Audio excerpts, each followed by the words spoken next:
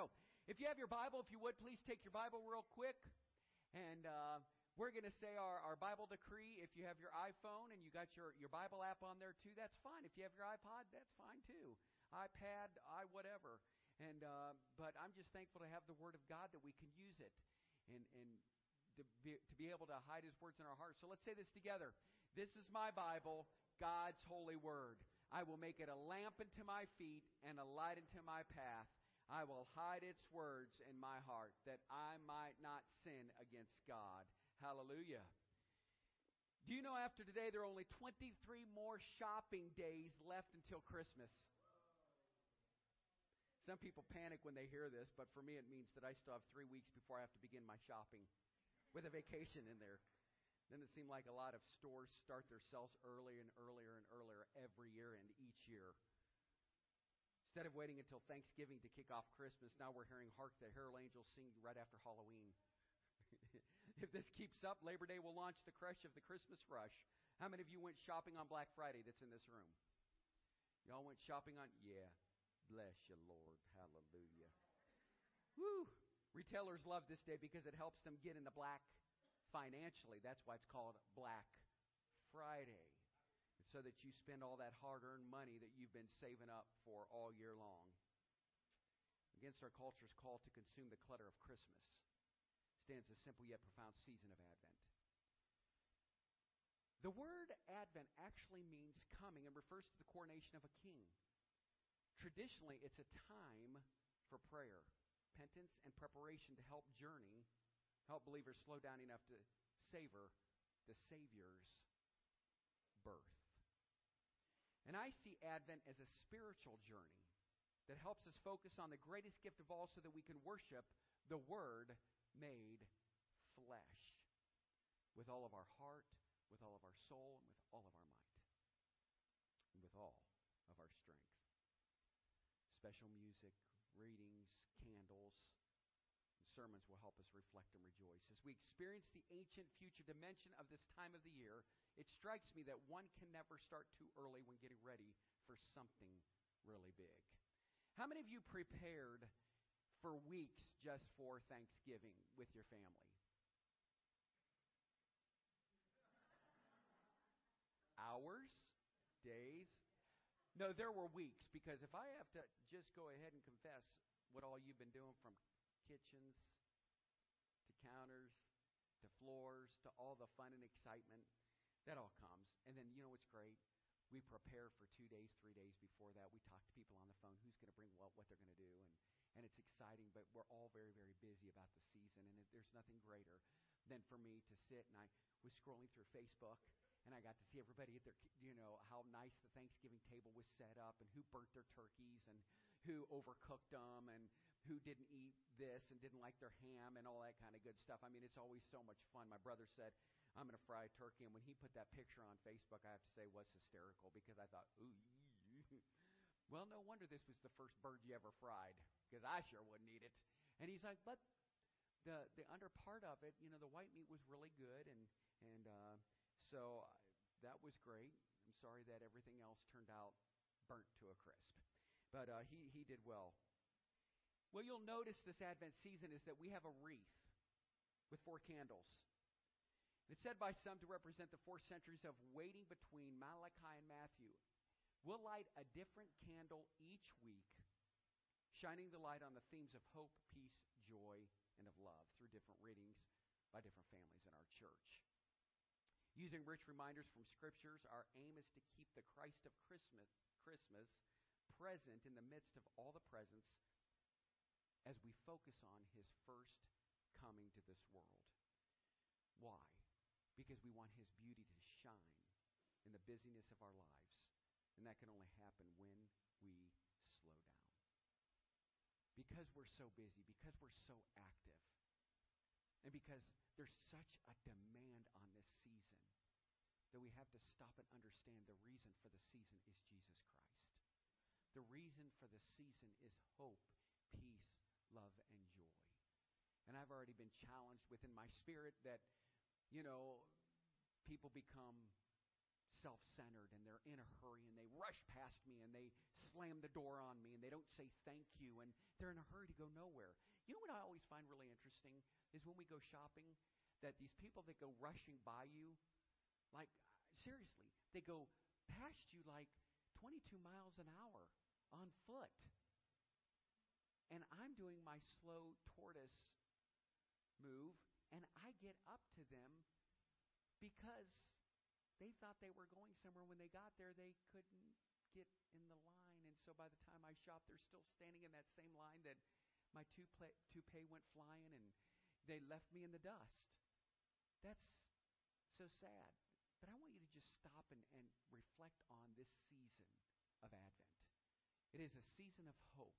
And today I'm going to be talking about the joy of His calling. And for many of you, you know I'm a very evangelistic type of pastor. And I don't say that I'm a teacher. That is not my gifting. Even though that I teach, yes, I love the fun and excitement that comes with every message. Kind of like last week when you prepare to say something and it comes out another way. Yeah, that I'll never let. That was awful. And I almost said something a few minutes ago, but see, this pastor thought before he spoke.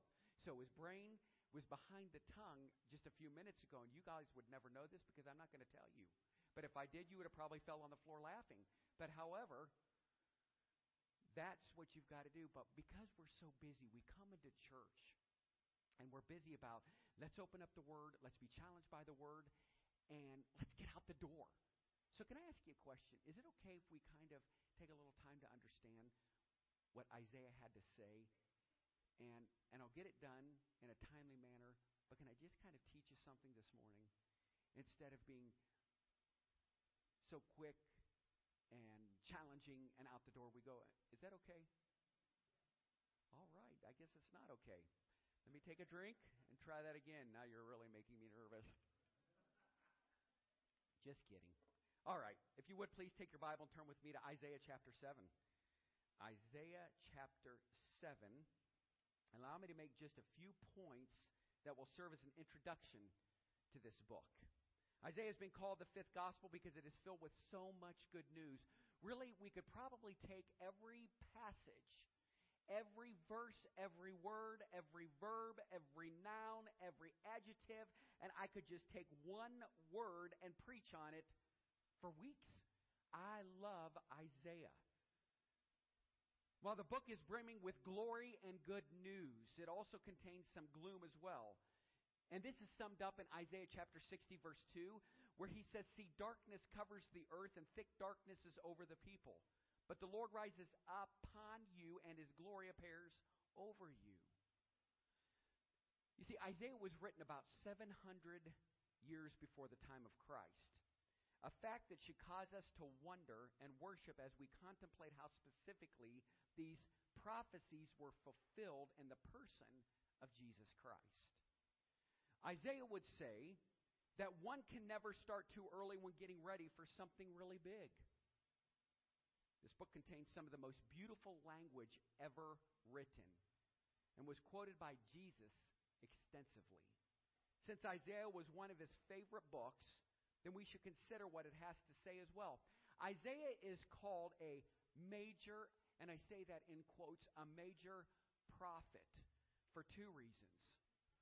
First, his book is one of the longest, and second, his message is very meaty. There's substance to what the prophet Isaiah has to say. Some have pointed out that 66 chapters in Isaiah serve as a miniature Bible, since there are 66 books in the Bible. The first 39 chapters correspond to the law of the Old Testament, while the next 27 correspond to the liberty taught in the New Testament. Interesting, isn't it? While there are many themes to this wonderful book, I want to mention just three. Here are the three themes of Isaiah. One, God is in control. Two, the Messiah is coming. And then three, God always has a remnant that stays committed to Him. Isaiah, his name actually means Jehovah saves. And he ministered for more than 50 years during the reign of 4 different kings. He was impacted when the northern kingdom of 10 tribes, referred to as Israel, was destroyed and its inhabitants were led into captivity. Ministering the south land of Judah during the time of cultural corruption. Kind of sounds like our country today, where we're at today. Part of his mission was to warn the people that the same thing would happen to them unless they did what? Unless they repented. His opening words begin with a complaint in Isaiah chapter 1, verse 4. He says, "O sinful nation, a people loaded with guilt." And yet he continued to offer words of hope throughout the book.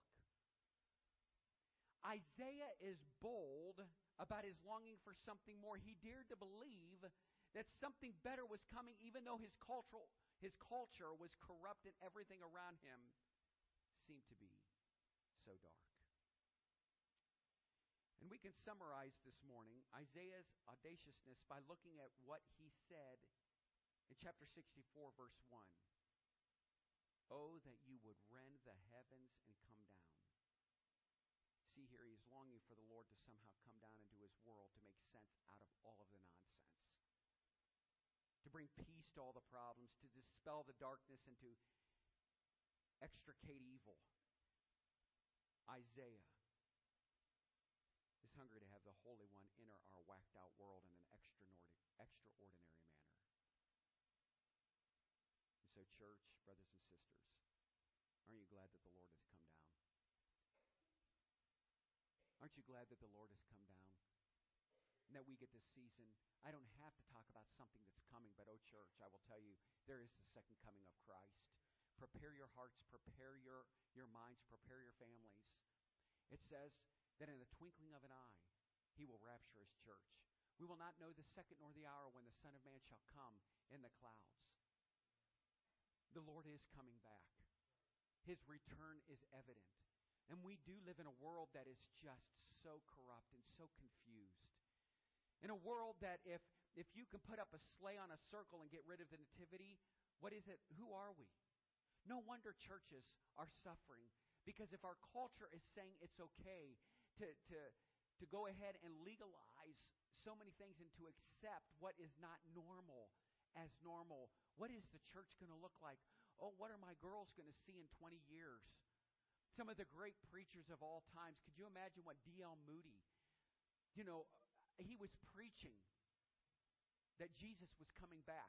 This isn't in my message, but I am going down that rabbit hole. Thanks, Karen.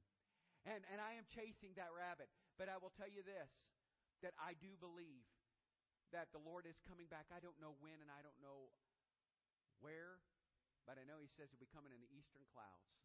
So when he does come, I'll be ready. And I want our church to be ready, and each of us should be ready. So let's just open up with a word of prayer. Father God, we love you. We thank you for this text. We thank you for your word. Lord, teach us this morning. Speak through me this morning. Hide me behind the cross. Help me to be able to speak what you want said, not what I need to say. God, put my flesh aside. Let the Holy Spirit just be real and in charge. May all of our hearts bear witness with one another this morning. Thank you for this great Advent season, week 1 of hope. Help me to explain it like you would explain it. In your holy name I pray. Amen.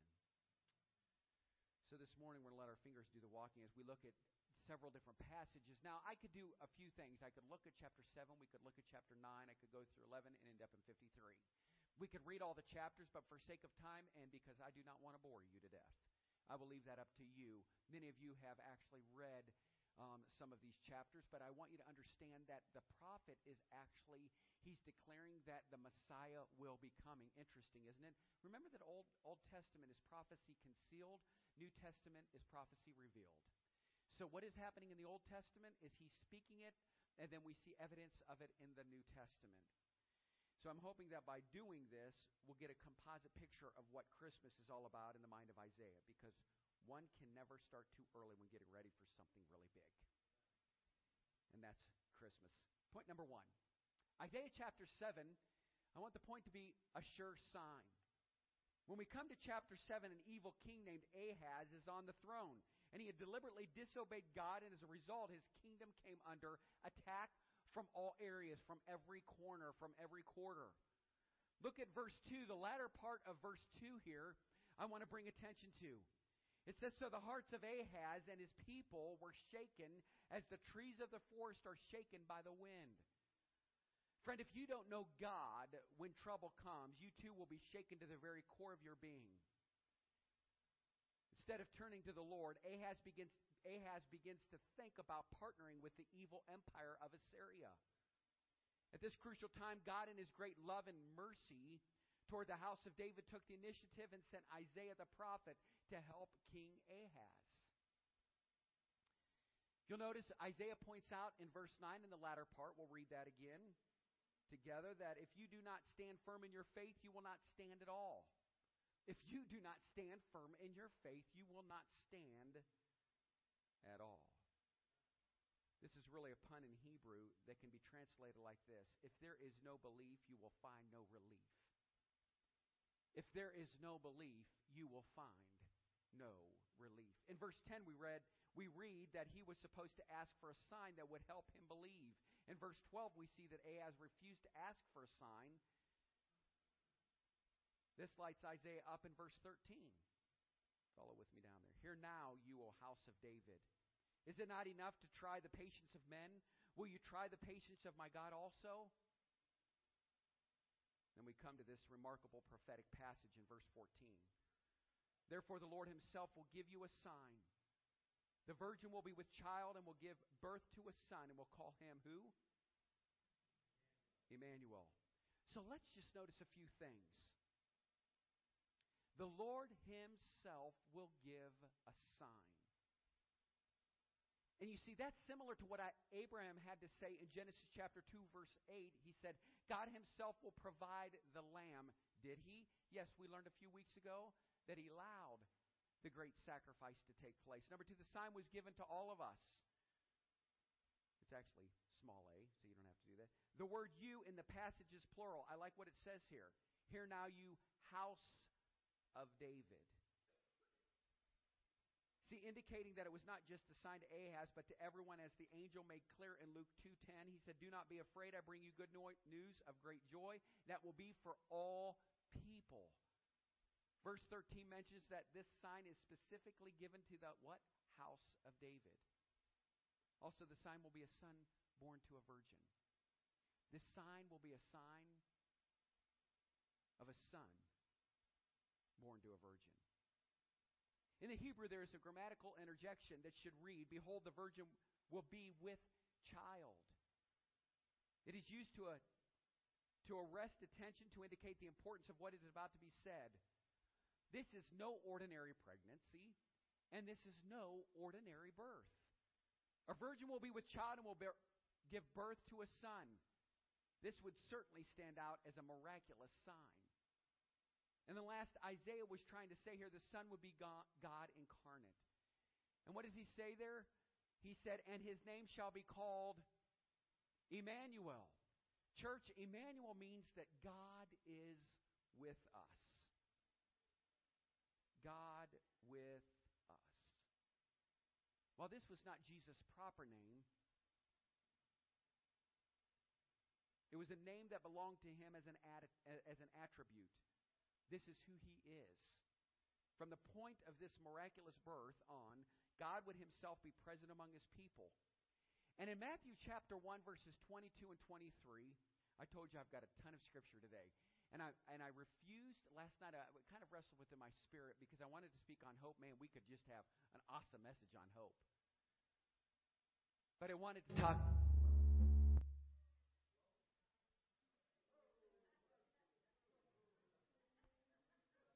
The Lord is coming back. Do I hear an amen up in there? What in the world? Woo! You ought to be the one with the mic. I watched you jump, I jumped, and I thought I was going to fall on the floor. Somebody just came through the back door, but I know our trustees are there watching. I'm like, glory, let me sit down after this one. Wow. So, back to Scripture, Matthew chapter 1, verses 22 and 23. All this took place to fulfill what the Lord had said through the prophet. Listen closely. The virgin will be with child and will give birth to a son, and they will call him Emmanuel, which means God with us. Did Ahaz understand all this? I don't believe Ahaz understood any of this. Was it fulfilled during his lifetime? No, it was a prophecy focusing on the future, given to all people so that God could be with all people for all time, to be a sure sign. I think I have a word from the Lord. I'm walking away from that stand up there. Church, I'm going to say something that's very, very personal for me. Ahaz didn't see what was taking place. And in your grief and in your suffering, maybe sometimes you don't see or experience where God is at in your life. But I want you all to know that the same God that sent his Son is with us, and he's for us, and he's among us. And the journey that I've been on in the last 14 years in ministry has been things that God has spoke to me. And I remember when I was in my closet and I was praying, and I remember God said, Todd, I have a sign for you. And I remembered in that closet, and he keeps reminding me of this, because I had a vision, and I used to tell my wife, wouldn't it be great to have like a church campus? Wouldn't it be cool to have, property that we could do stuff on? Well, many of you don't know this, but when we opened up this building, we fulfilled a prophetic message that God had. Here's what he said: I will give New Hope increase. And that's what I heard. And so what you don't know is that I went through some grief and through some mourning. I thought, what is happening over here in North Hill? What is happening to some of my church? What is happening to my people? What is happening? I was looking around, and it's like the Lord just spoke to me right here. And you know what he just said? See, Todd, I told you there'd be a sure sign. I told you. So he gave us 10 acres. And many of you don't know this, but I stood and I looked out the windows all by myself in the sanctuary as I watched little people run all over this property. And I watched strangers come. And I watched people of all different cultures come together. And in the pain and suffering of our world, and in all of the trials and tribulations and all of the hardship, most of you brought gifts and things to pass out to all those little people on Easter. Over 1,000 people journeyed in a building that God said, I will give the increase. And so I stand up here in awe with humility. I may not see all that God has for me as this pastor, but he provided a building that we were able to get taken care of in just a few weeks by the hands of all of you, that God provided a property that we can do things on, that God provided new faces, and I love your faces. I'll just say it. I just love your face. Because now we get the opportunity to be able to open up the Word of God and understand truly what the season is about. And I hope that when you come to New Hope, that you can come with a sense of peace. That you can leave saying, you know what, I felt a sense of hope today when I felt a little bit empty when I walked in. Man, it was hard for me to get up. It was nasty this morning. And when I got up, I turned on our lights. If you've ever been to my house, I have everything on remote. So I walk over to my chair, and I go click, click, click, click, and everything lights up in the house. But I have all this ambience lighting, and so I went and grabbed my message, and I sat down in my chair, and I was just sitting there, and as I was reading, I thought, God, how do you really talk about, for unto you is born this day in the city of David a Savior, which is Christ the Lord, that he is God with us, that he's Emmanuel. And it's like God is really just showing me this morning, church, we have a sign. They had a sign, and even King Ahaz, in the midst of all of the nonsense that was going on and the busyness and hustle bustle of life, they didn't see what was going on, and he would never know what was going on. But it was told years and years and years and years later. I stood out underneath this carport here just last month, and I looked at the building, and I said, Lord, thank you for this building.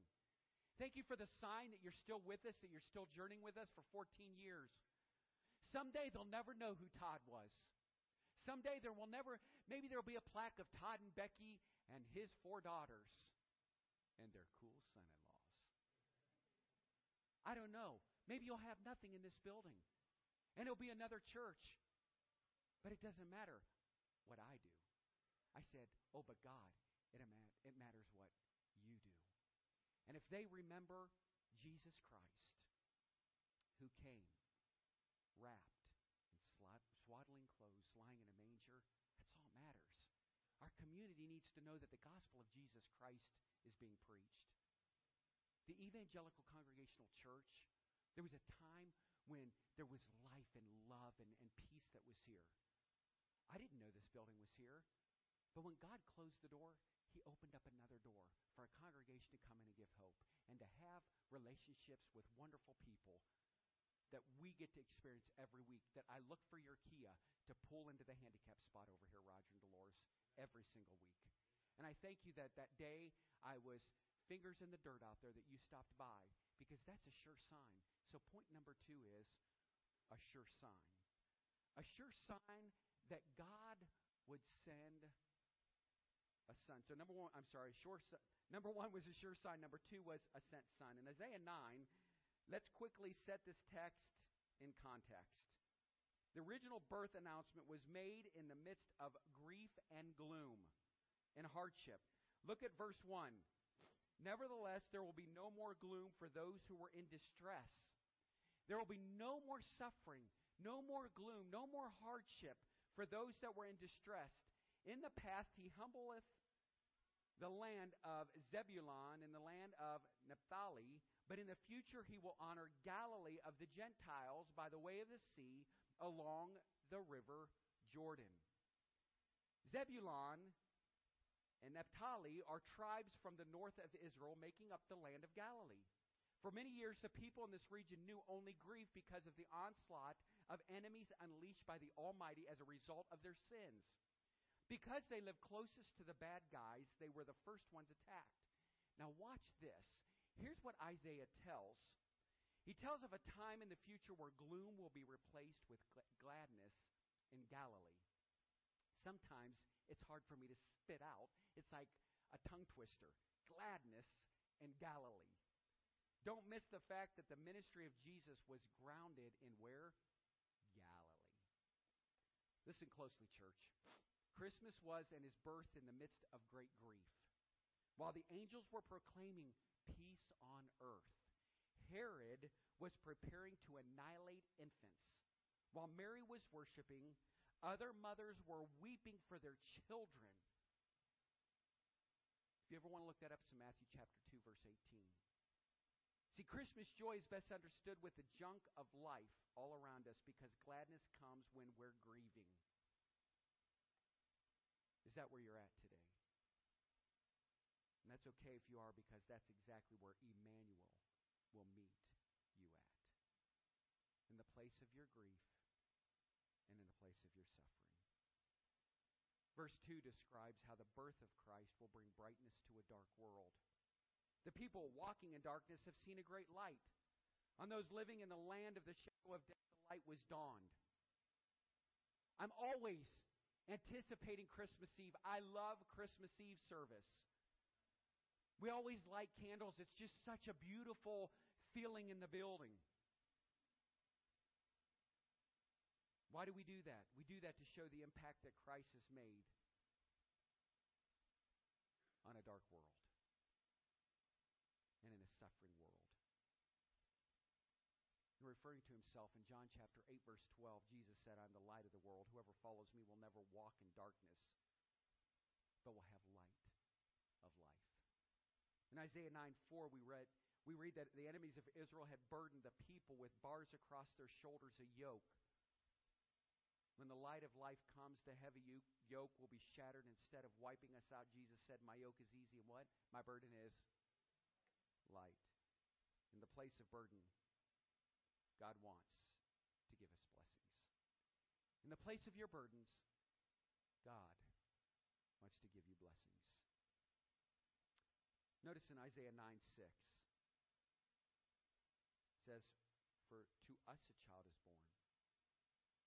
To us a given. And the government will be upon his shoulders. And he will be called the Wonderful Counselor, the Mighty God, the Everlasting Father, and the Prince of Peace. You see, the phrase there, to us, means for us, for our benefit. And the emphasis was on the child. The baby was given for our benefit. This verse sets forth the indescribable uniqueness of Jesus. Notice that both his humanity and the deity is described. We see attributes of God and characteristics of man. Watch this. For to us a child is born. This describes his birth as a baby. To us a son is given. Jesus is God's son, given as a gift to us. The child was birthed in Bethlehem, and the gift of the eternal Son is given to us. On top of that, the government will be upon his shoulders. This means that all expectations of the throne of the King of David are fulfilled in Christ. 2 Samuel chapter 7, verses 13 and 16. The baby bundled in the straw holds the universe together. The one nestled on Mary's shoulders bears everything on his shoulders. He is the Redeemer and he is the ruler of all people. Part of the reason we have been inoculated by the incarnation and even bored with the baby is because we focus only on the infant Jesus. He is far more than that. And we see in his fourfold titles, the phrase, and he will be called, means he will justly bear this name.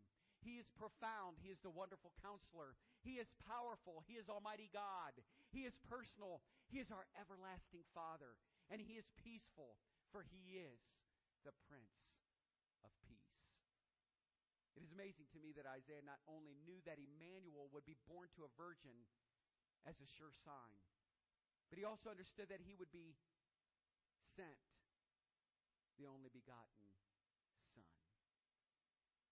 We're reminded of what Gabriel said to Mary in Luke chapter 1, verse 32. He will be great and will be called the Son of the Most High.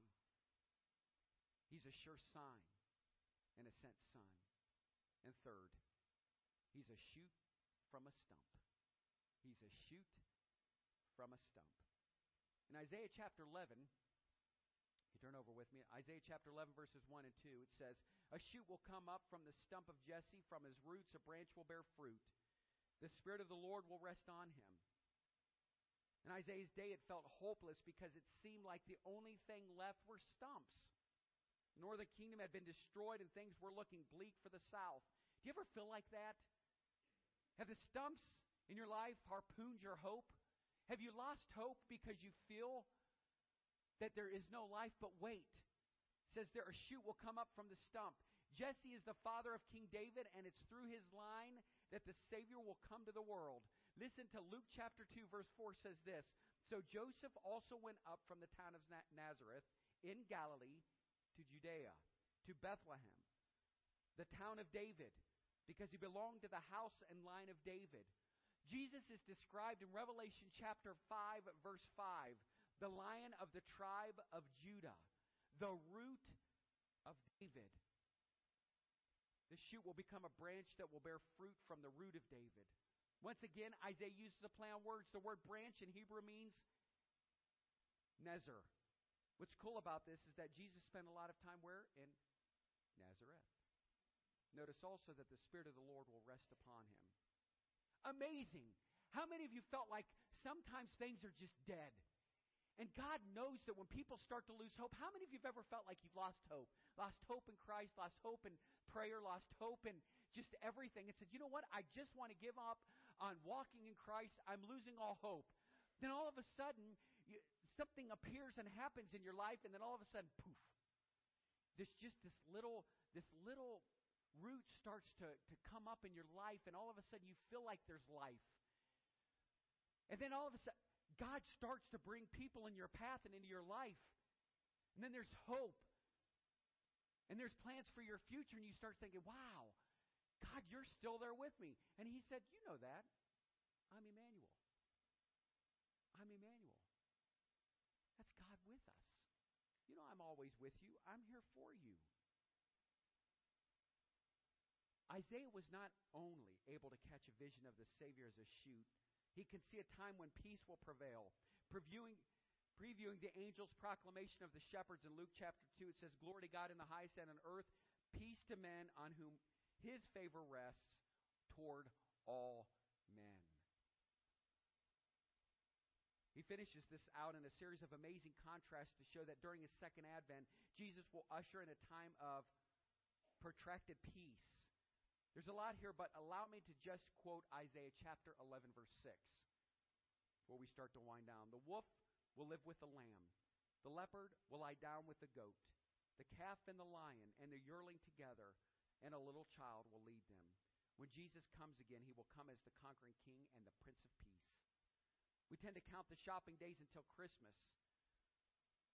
What we should be doing is counting the days until Christ comes again in glory and in power so that we're ready for his return. Are you ready, church? Isaiah gives a sure sign. He points to the sent Son. He ties the Messiah to David's throne as the shoot from a stump. And finally, my last point, he is a suffering Savior.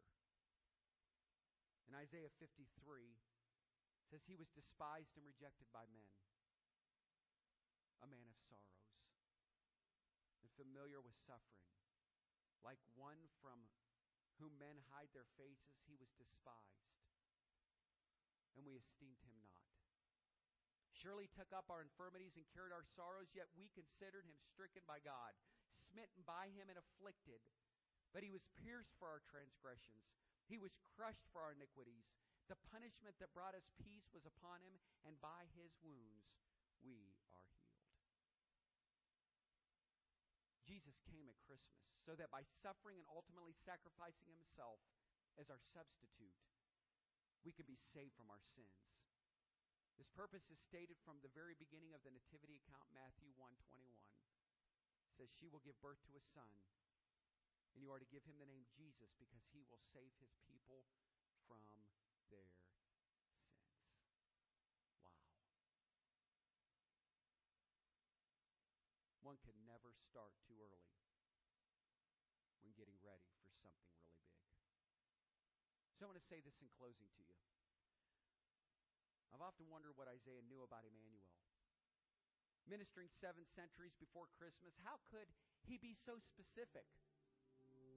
How could he be so specific, not understanding? Why? Because Jesus is a sure sign.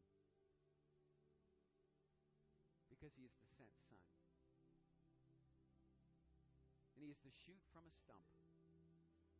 He is the life that came. And he said, out of the house of David. He came as the Prince of Peace when he could have come in and they could have set up the palace. But he came in as the King of Kings and Lord of Lords. More importantly, he came as the suffering Savior. Isaiah wrote about the future, but his words seem to indicate that he saw the Savior with his own eyes. In John chapter 12, verse 41, Isaiah said this because he saw Jesus' glory and spoke about him. It says that he saw his glory and he spoke about him. Jesus came not only to be born in this world, but to be born in us. One can never start too early when getting ready for something really big. Are you ready right now to receive the Christ of Christmas? Do you know Jesus Christ is your Lord and Savior? The first candle says, listen, it's all about the wonderful Counselor, the mighty God, the everlasting Father, and the Prince of Peace. It's about the suffering Savior. Isaiah's promise about Christ gives us hope when they're fulfilled in us. They bring peace. But like a present, Jesus must be received. I love the words in Isaiah chapter 66 or 65 verses 1 and 2. He says, I revealed myself to those who did not ask for me. I was found by those who did not seek me. All day long I have held out my hands to an obstinate people. who walk in ways not good, pursuing their own imaginations.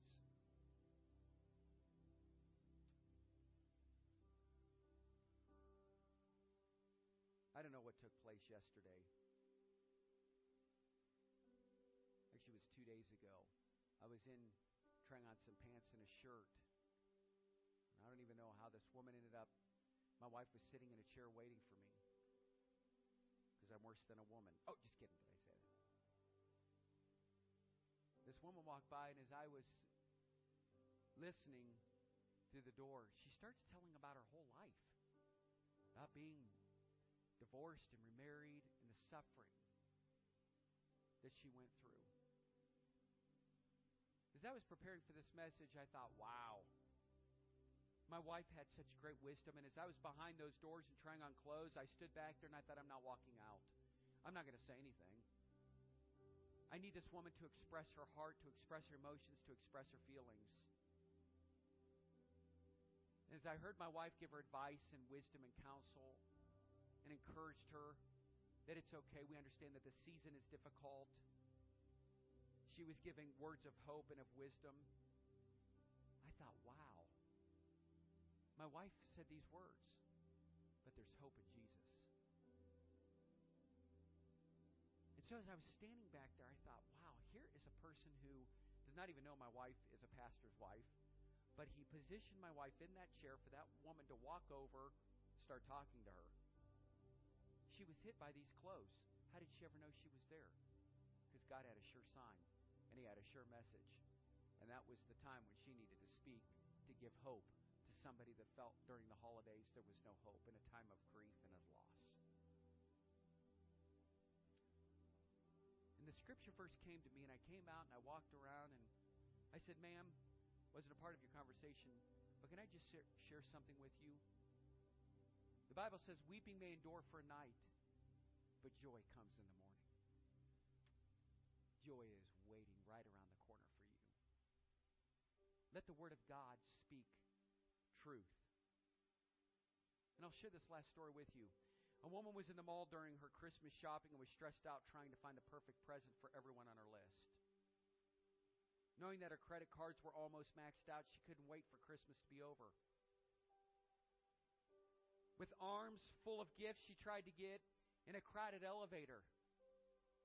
As she squeezed in with the other weary shoppers, she exclaimed, whoever came up with Christmas ought to be strung up and killed. Several around her shook their heads in agreement. Then somewhere from in the back of that elevator came a voice that spoke up and said, don't worry, they already did that to him.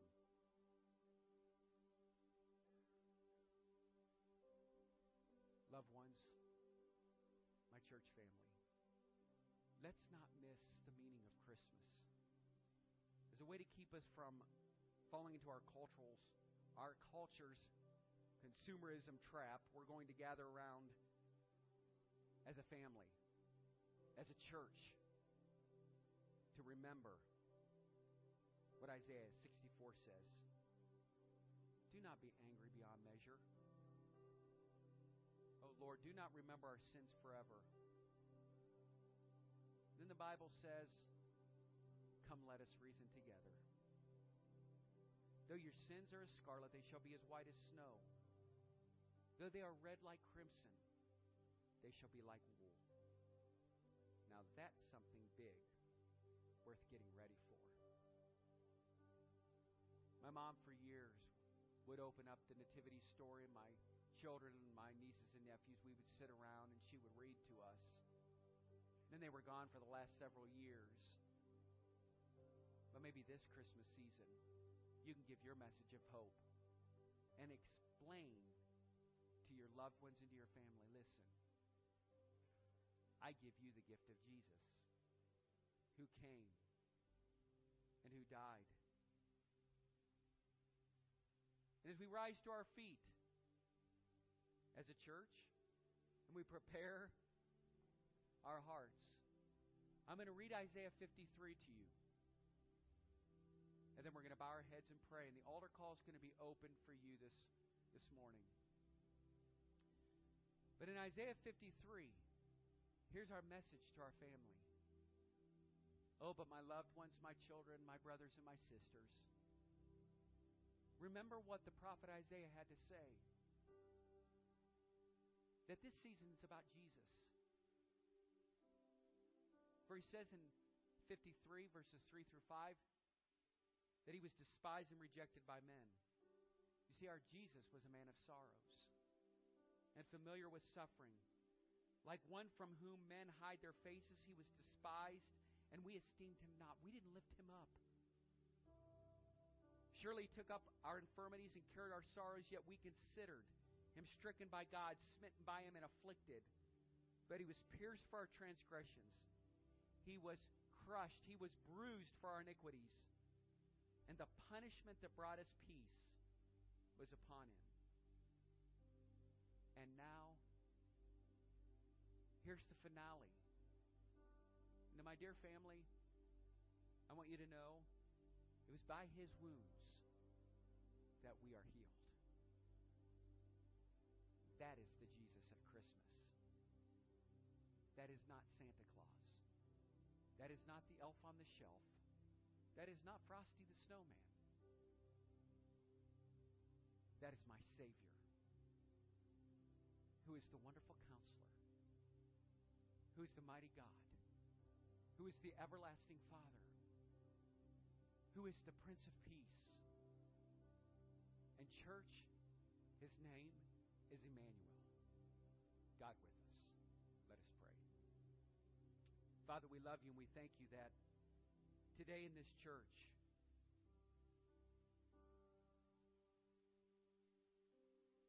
that you're with us.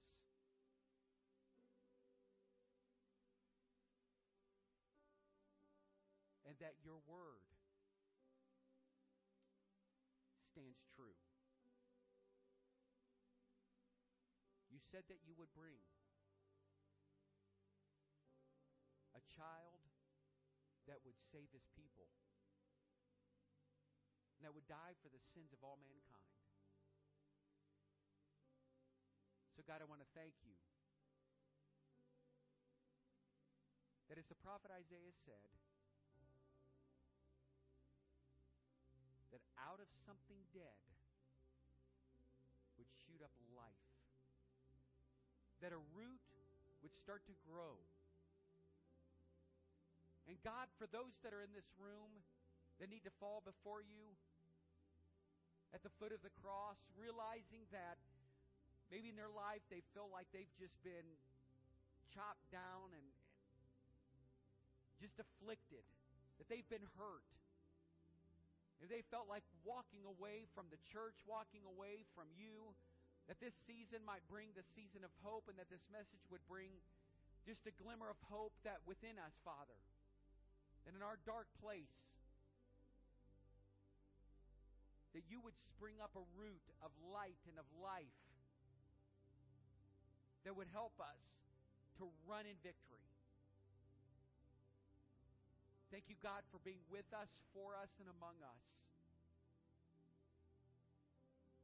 You said, for unto you is born this day in the city of David a Savior, which is Christ the Lord. You didn't say for unto me, you said for unto you. And so, God, we claim it today, the word you that was meant for us. And God, if there's somebody in this room that does not know you as Lord and Savior, may they fall before you and ask that you would come into their heart and into their life. Lord, you said you will come back with a shout. The great trumpet shall sound, and you will rapture us. May not one soul in this room be left behind, because you gave us a sure sign. So God, stir within the hearts of your people. Free us today. Help us to walk in victory. In your holy name we pray. And all God's people